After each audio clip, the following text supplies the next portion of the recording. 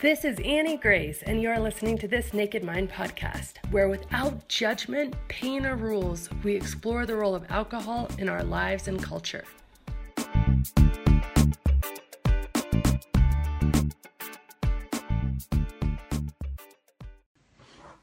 Hi friends, it's Annie Grace. I am answering your questions. I am the author of This Naked Mind. Today, I actually got the same question from two people yesterday, so I thought, okay, put the other questions on hold and answer this one. Sarah asks, what is your view on alcohol-free drinks, wine and beers as a substitute, okay or avoid? And then Kimberly asks, what are your thoughts on drinking so-called non-alcoholic beverages? My sense is that while they may make it easier to join in socially, they may hamper my true desire to totally eliminate drinking alcohol from my life. So this is a really good question. And interestingly, I did not realize that this was such a sort of controversial and loaded question when I stopped drinking. And for myself, I'm not necessarily opposed to drinking a non-alcoholic beer or low alcohol wine. I just haven't done it. I haven't done it because I haven't desired to do it. So when I was pregnant, I remember, and I was still a drinker when I was pregnant with both my kids, but I remember going out and having non-alcoholic beer and just not enjoying it because it wasn't the non-alcoholic beer that I wanted. It was the alcohol in the real beer. So it didn't ever taste that great. I only ever had, just one, and I felt deprived anyway. And so since I quit drinking, the thought of having a non-alcoholic beer or low alcohol wine or whatever, it just hasn't even crossed my mind. Now, that's not to say that I haven't substituted the habit with some stuff. So one of the things that I learned that was really important about replacing a habit, and obviously we know alcohol is much more than a habit because there's psychological addiction, emotional addiction, physical addictions. So it's much more than a habit. However, there are some very clear things that are very habitual about drinking, and those are fairly easy to address. So we should address those and we should change those. But a habit by definition means that your brain thinks less. So you file away whatever your behavior is, driving to work, brushing your teeth, and it frees up your conscious brain to think about other things.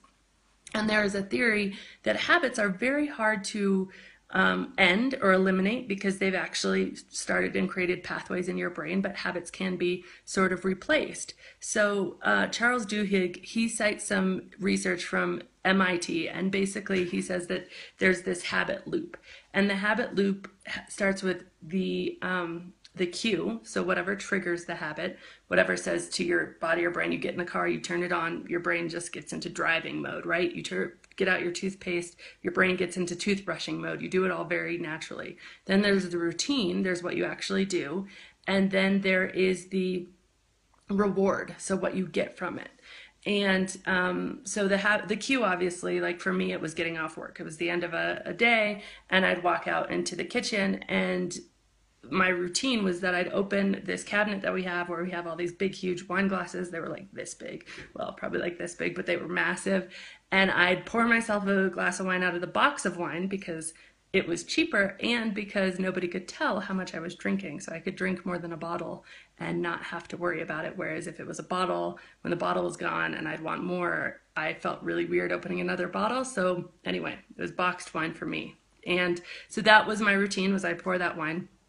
And then the reward was all the things you think you would imagine. You settled into cooking dinner, whatever. What was really interesting when I dug into this habit loop is that the reward for me, and that's what you need to do. You need to dig into what exactly your cue is, getting off work, walking into the kitchen, whatever. What exactly, your routine, more or less, that's the obvious part, that's your drinking, and then what exactly the reward is.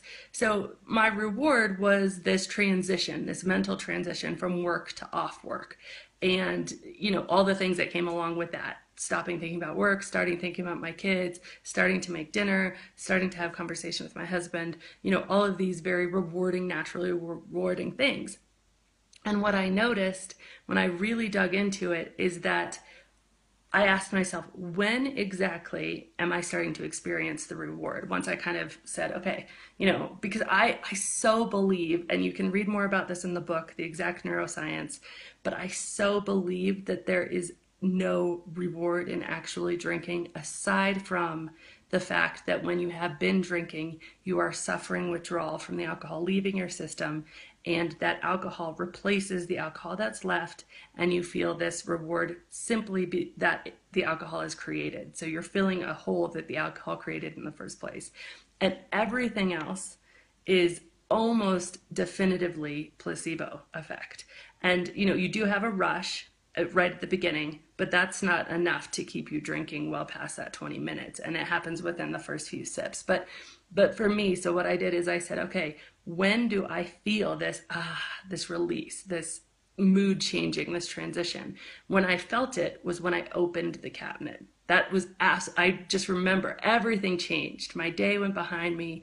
The night, and all the just relaxing of the night came in front of me when I opened the cabinet. It was not when I drank the wine. And so for me, wow, like replacing that habit, what was I going to replace it with? So when I first stopped drinking, I was very cognizant of this, and I said, I need something to replace that with, to take the same cue, the same rewards of just having a good time with my family, but I need something to replace that with. And so I experimented with all sorts of things: tonic and lime, soda water and cranberry and lime. My friend Heidi Mayo, she does what she calls switch flippers, which kind of switch the flip from the day to the evening, and she makes all sorts of elaborate drinks. She puts all sorts of time and effort and care into it.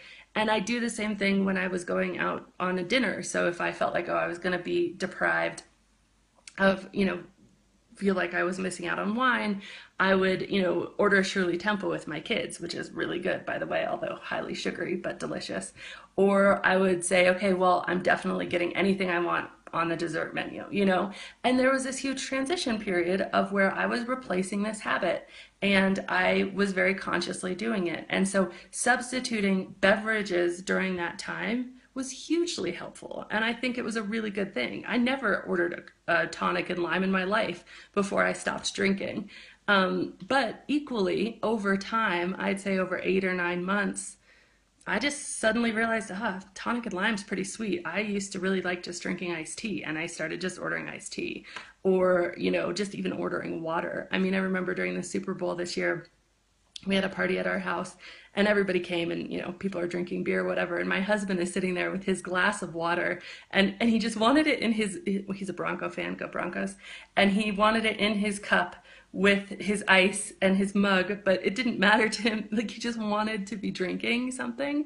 He never even would have crossed his mind to put beer in there, because he's like, oh, make me tired, don't want to do it. But he just wanted to be drinking that water. And so anyway, I think that the desire for that substitute, once you kind of change the routine, goes away. Now, specifically, the alcohol content in some of these drinks. Now, I have drank kombucha forever, hippie family, probiotics, yada, yada, yada.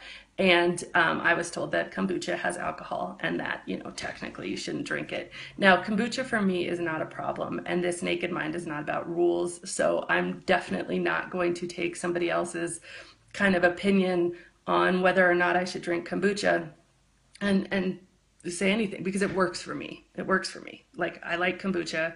I probably have 1 or 2 a week, maybe. And I probably have a half at a time, because it's really good for your gut. And I like it, and it works for me. And it's not something, it's not, I don't feel drunk off it, whatever.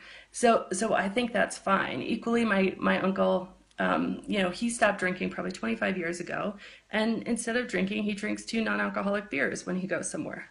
And that's what he does, and it works for him. And I think that's fine. I think that's beyond fine. I think that we so often try to make rules for other people in this whole game of trying to get over alcohol addiction. So don't let anybody make rules for you. Make your own rules.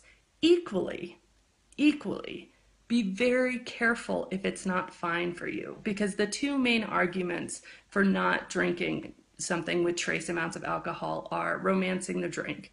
And I understand that, because when I decided I didn't want alcohol, I didn't want alcohol. So there was nothing that made me want to pick up something with some alcohol. Kombucha I didn't know, and I like the drink. It's beneficial otherwise. But there's nothing that's made me want to pick up an alcoholic beer, because I didn't want alcohol. And I decided I didn't like the taste of it after all. I had a few sips after I hadn't been drinking of people's drinks. I was like, yeah, no, it doesn't do it for me. I don't like the taste. So romancing it if you're in a mindset that you're doing it because you wish it was something else, like me when I was pregnant, and you feel deprived anyway, then I would not worry so much about drinking or not drinking the beer, but I would start to try to really change your mind about why you want it anyway, and really look into the reasons of, okay, why do I think this is so important? And do the liminal exercises, go through the liminal points in the book, or they're all on my blog, of how exactly to uncover these false beliefs. So romancing it, I'd say, is, if you want to drink, you will find a reason to drink eventually.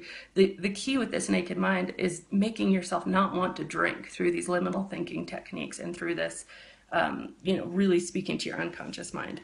And then the other big reason that people are kind of against non-alcoholic beers, and I think this is a really important one, is because there are some studies that say any trace amount of alcohol can lead to relapse. And there's a theory called the incentive sensitization theory, and it's basically that dopamine is released by alcohol, which we know to be true, and that when some dopamine is released, you, more or less, to put it in very unscientific terms, awaken the monster.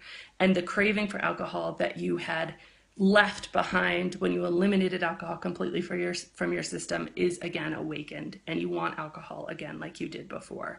And that can happen neurologically inside your brain if you have been drinking enough for long enough. Not only can a non-alcoholic beer awaken the monster, but even the cues of seeing a wine bottle can awaken the monster. I mean, they will show pictures, and this is severe physical addiction. They will show pictures of cocaine to cocaine addicts and have that dopamine release and awaken that huge craving and desire. So you'll know if that's happening to you. If a non-alcoholic beer just makes you want 10 non-alcoholic beers or makes you want to go buy a 6-pack, then be careful with yourself. Like, just be careful, because it usually, I'd say 90% of drinkers, and that's just my own statistic based on my own research, it's not from anywhere, but don't actually have a true physical addiction to alcohol. They haven't actually changed the pathways into their brain where one beer is going to awaken that monster. That being said, most people who are in like a meetings program and going and putting daily effort into maintaining sobriety, yes, that's happened.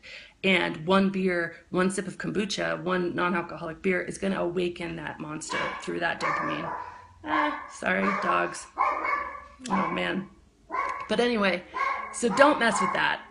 But you'll know if it's for you. If it's working for you, don't let anybody give you rules, because the last thing you need in this complicated world is more rules.